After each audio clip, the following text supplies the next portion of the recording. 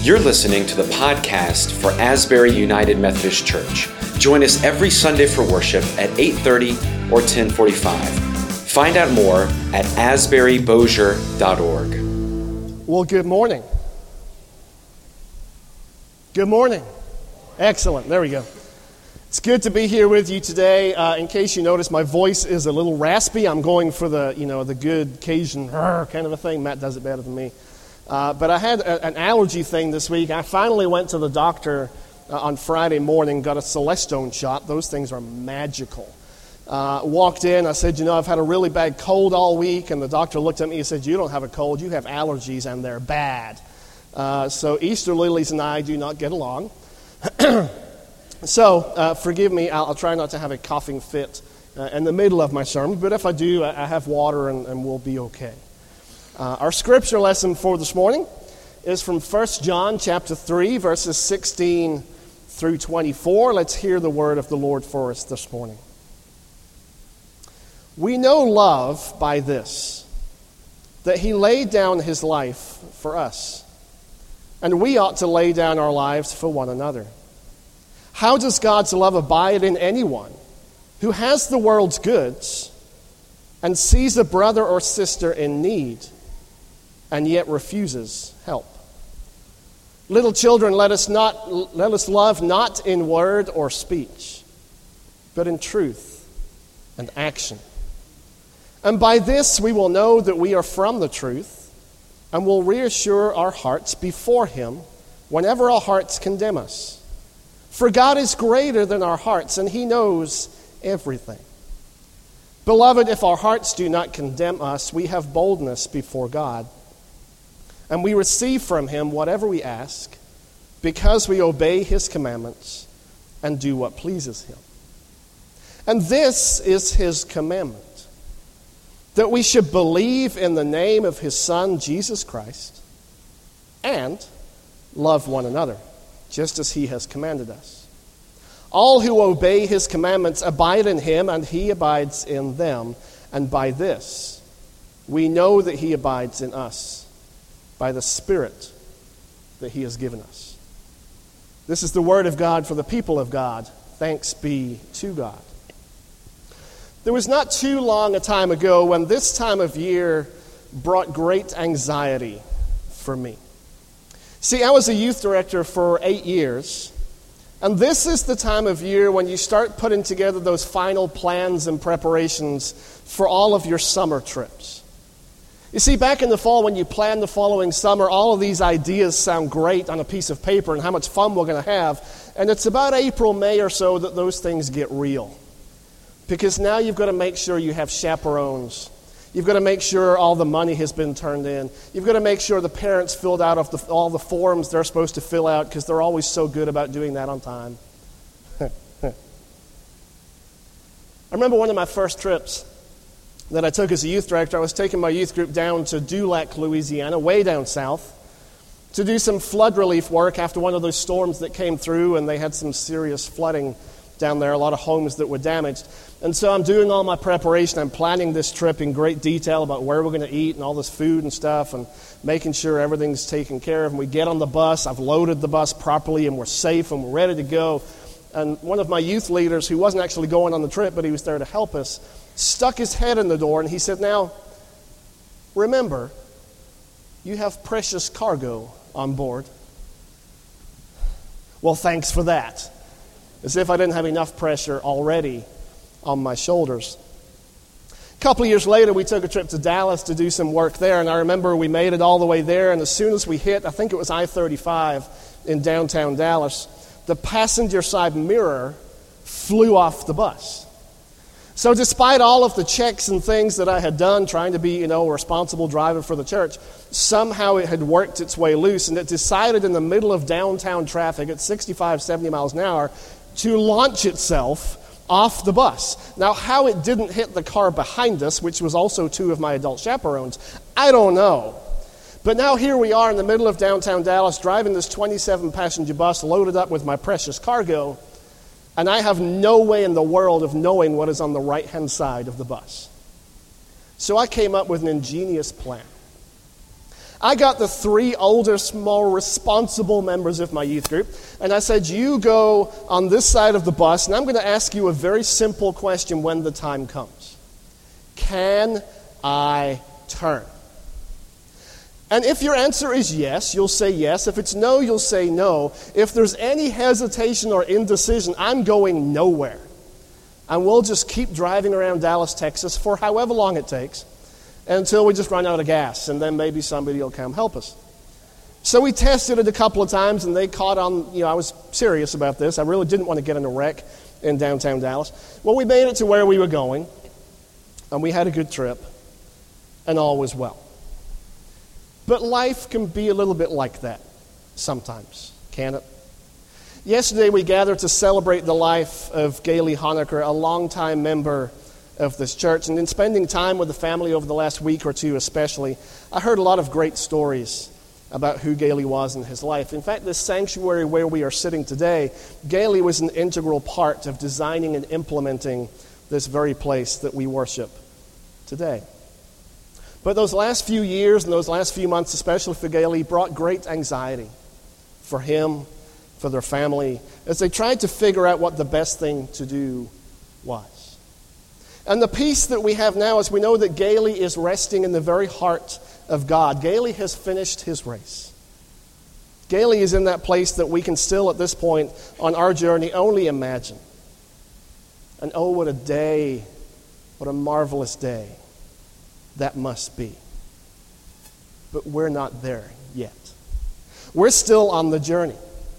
And the one thing that is for sure about this journey that we are all on is that there will be ups and downs, there'll be twists and turns, there'll be good times and not so good times. There'll be the occasional curveball. In John's letter that we read from this morning, he's writing to a church that is experiencing some trouble. It's not a new thing, friends. Some people have left the church over their understanding of who Jesus is. They don't believe that Jesus is the Son of God, but yet they still say that they are followers of Christ. And so John writes to this church, this community that is still gathering, and he encourages those who remain to hunger and thirst for righteousness, to quote Jesus. Not for their own sake, but for his sake. Those who love like this delight in worshiping and praying together with a love that is marked with self-sacrifice. A love that is not marked with well-intentioned words. And as Paul says in 1 Corinthians, we can say all kinds of things, we can even do all kinds of things, and they're all honorable, but without love, they are nothing. Love cannot be just words. It must be action. We know love by this, says John, that he laid down his life for us, and we ought to lay down our lives for one another. And this very idea of self-sacrifice, and I didn't realize this until I studied this past week, he's actually using the same Greek word that is found in the Gospel of John when it describes Jesus removing his outer garment and washing the disciples' feet. This is love. To love means to remove anything that might hinder us or be in our way from serving another person. Because that's what Christ did. And the essence of this love is sacrifice. It's a love that demands more than just words. It's a love that calls us to action. It compels us to do something, to believe, yes, but then to go and love like Christ. Paul probably describes it best in his letter to the Philippians. It's known as the Christ hymn, or the kenosis of Christ. Hear these words. Let the same mind be in you that was in Christ Jesus.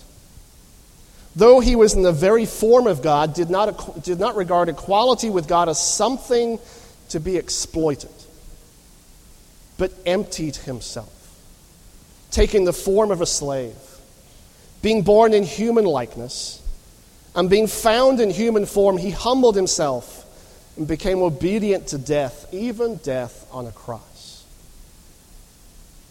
But that's not where we leave Jesus.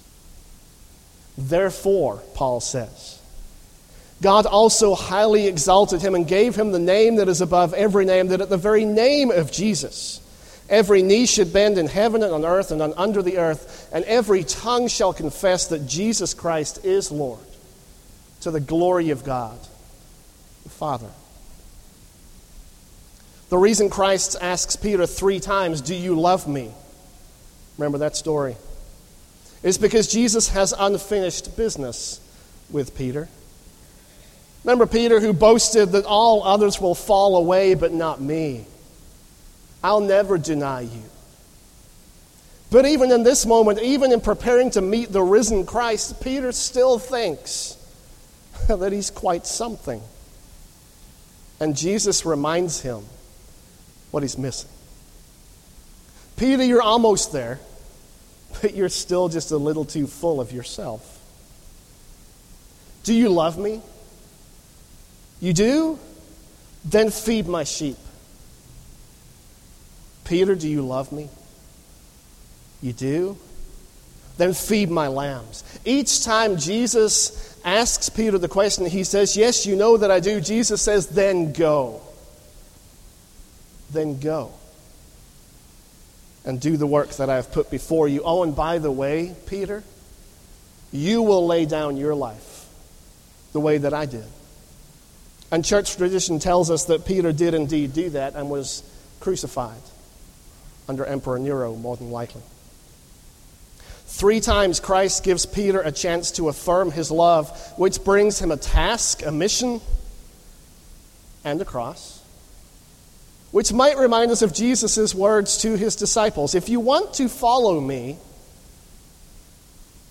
deny yourself. Take up your cross. Then follow me. Many of you know my journey, or at least part of it. I didn't grow up in church like our confirmands this morning. When I moved to the United States, I was completely baffled by the idea that so many people got up on Sunday morning and went to church. And by baffled, I mean people that told me that they were Christians, people that told me they went to church and that I should go too, talked, acted, behaved just like I did. In fact, I socialized with many of them, and there was nothing godly about any of it. Why would I give up sleeping on Sunday morning to do what I'm already doing? I'll pass. Thank you. But God had other plans. He always does, doesn't he? I had taken piano lessons from the time that I was 5 until I was about 16, when my parents finally let me quit. They thought I was going to be a concert pianist, and I decided I wanted to have a life. When you get home from school at 4 o'clock or so and you have to practice piano for 2 hours before you can go do anything else, and then by the time you've eaten and done homework, it's 7 or 8 o'clock at night, and your friends have not only already gone and done whatever they're doing, but they're on their way home from it. That gets old after a while. And so I was burned out on anything to do with playing the piano until I was about 25. And there's a church down on Airline Drive that was looking for a pianist on Sunday morning to play their hymns, and they were offering the grand price of $60 a week. Well, by golly, that's easy money. I didn't have to practice. I could walk in at 9 o'clock, play the hymns, go home a couple hours later, and pick up my check. Awesome. So I did that for about a year. And then some folks at Mangum United Methodist Church heard that I could play, and so they invited me to go over there and offered me stupid money to do so. I'm not going to say no, even though it was a long drive from my house. I was there for a couple of years. And then St. Luke's over on Uri Drive called and said, we're looking for a pianist. Are you interested? And I was like, well, it's closer to home. Are you going to pay me stupid money too? They did. I'm telling you, if you take piano lessons around here, you can make money. Anyway. But that's what got me into the church. God knows what he's doing. And so in 2003, I ended up at St. Luke's. 2 years later, I became their choir director. In 2008, I became their youth director. And the rest is history. I knew the church was not a perfect place. It's not. because it's made up of people like us. But rather than sit on the outside being critical, I chose to step into it. And I chose to step into it because I had experienced Christ's love in my life. And I felt compelled to be with fellow followers of Christ and remind all of us every chance that I got that every Sunday that we gather in here and we worship and we sing and we do all these things, there are thousands of people out there who want nothing to do with the church. And that's on us. We can do better. Last Sunday was Easter Sunday. But if you keep up with the church calendar, Easter is actually a season of 50 days, not one. It's not Easter Sunday and then we're done, any more than it's Confirmation Sunday and then we're done, right? This is where the journey begins. We're reminded of the risen Christ that we follow, and then we set up on this journey to follow him. And so for the next few weeks, I'm encouraging all of us to consider what it means to love. Not with words, not with good intentions, but with our actions. To go. For example, in a few weeks' time, our children are going to be decorating lunch sacks that we will take and deliver to our downtown friends group that meet every Saturday morning and hand out food and clothing to the homeless.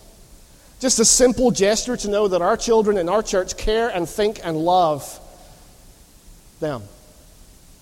For them to receive this gift from our children, to know that God loves them, to know that we love them, to know that we have not forgotten that they're there. I met with our prayer team several times, and the one idea that they came up with was, what about if we go out in the community to different places, and we just invite people to come to us, and we pray for them? Duh. Why not? And so for the next few weeks, that's what they're going to do. They're going to team up and they're going to find places to go, and they're going to just say, how can we pray for you? Even if all that means is they write down their name on a piece of paper and we just put them on a list and we intentionally pray for them. What would that look like? How can each one of us respond to what God has done in our lives and say, you know what? I know what God has done for me. I know what Christ did for me. Now I need to go. I need to go and share that love with other people.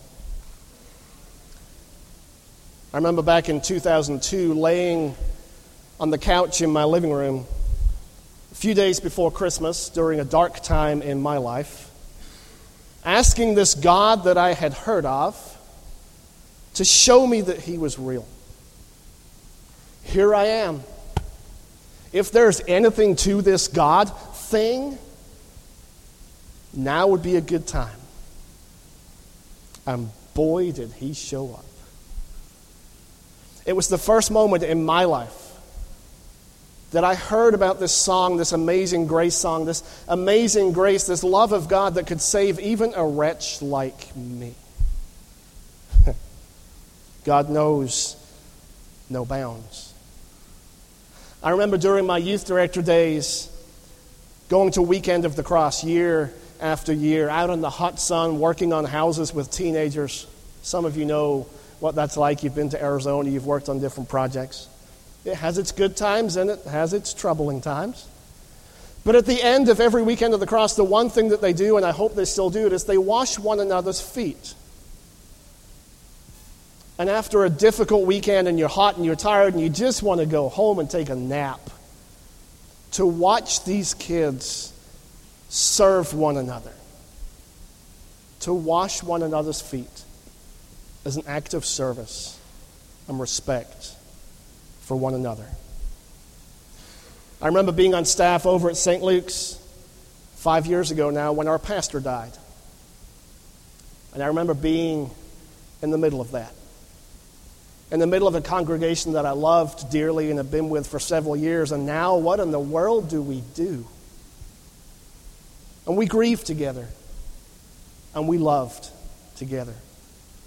There were people that had been inactive in that church. They came to church, they checked off their box, they went home. There were people that walked into my office during those weeks and those months when we're navigating what this might look like, and they said, you know what, I know I don't help much around here, but is there something I can do?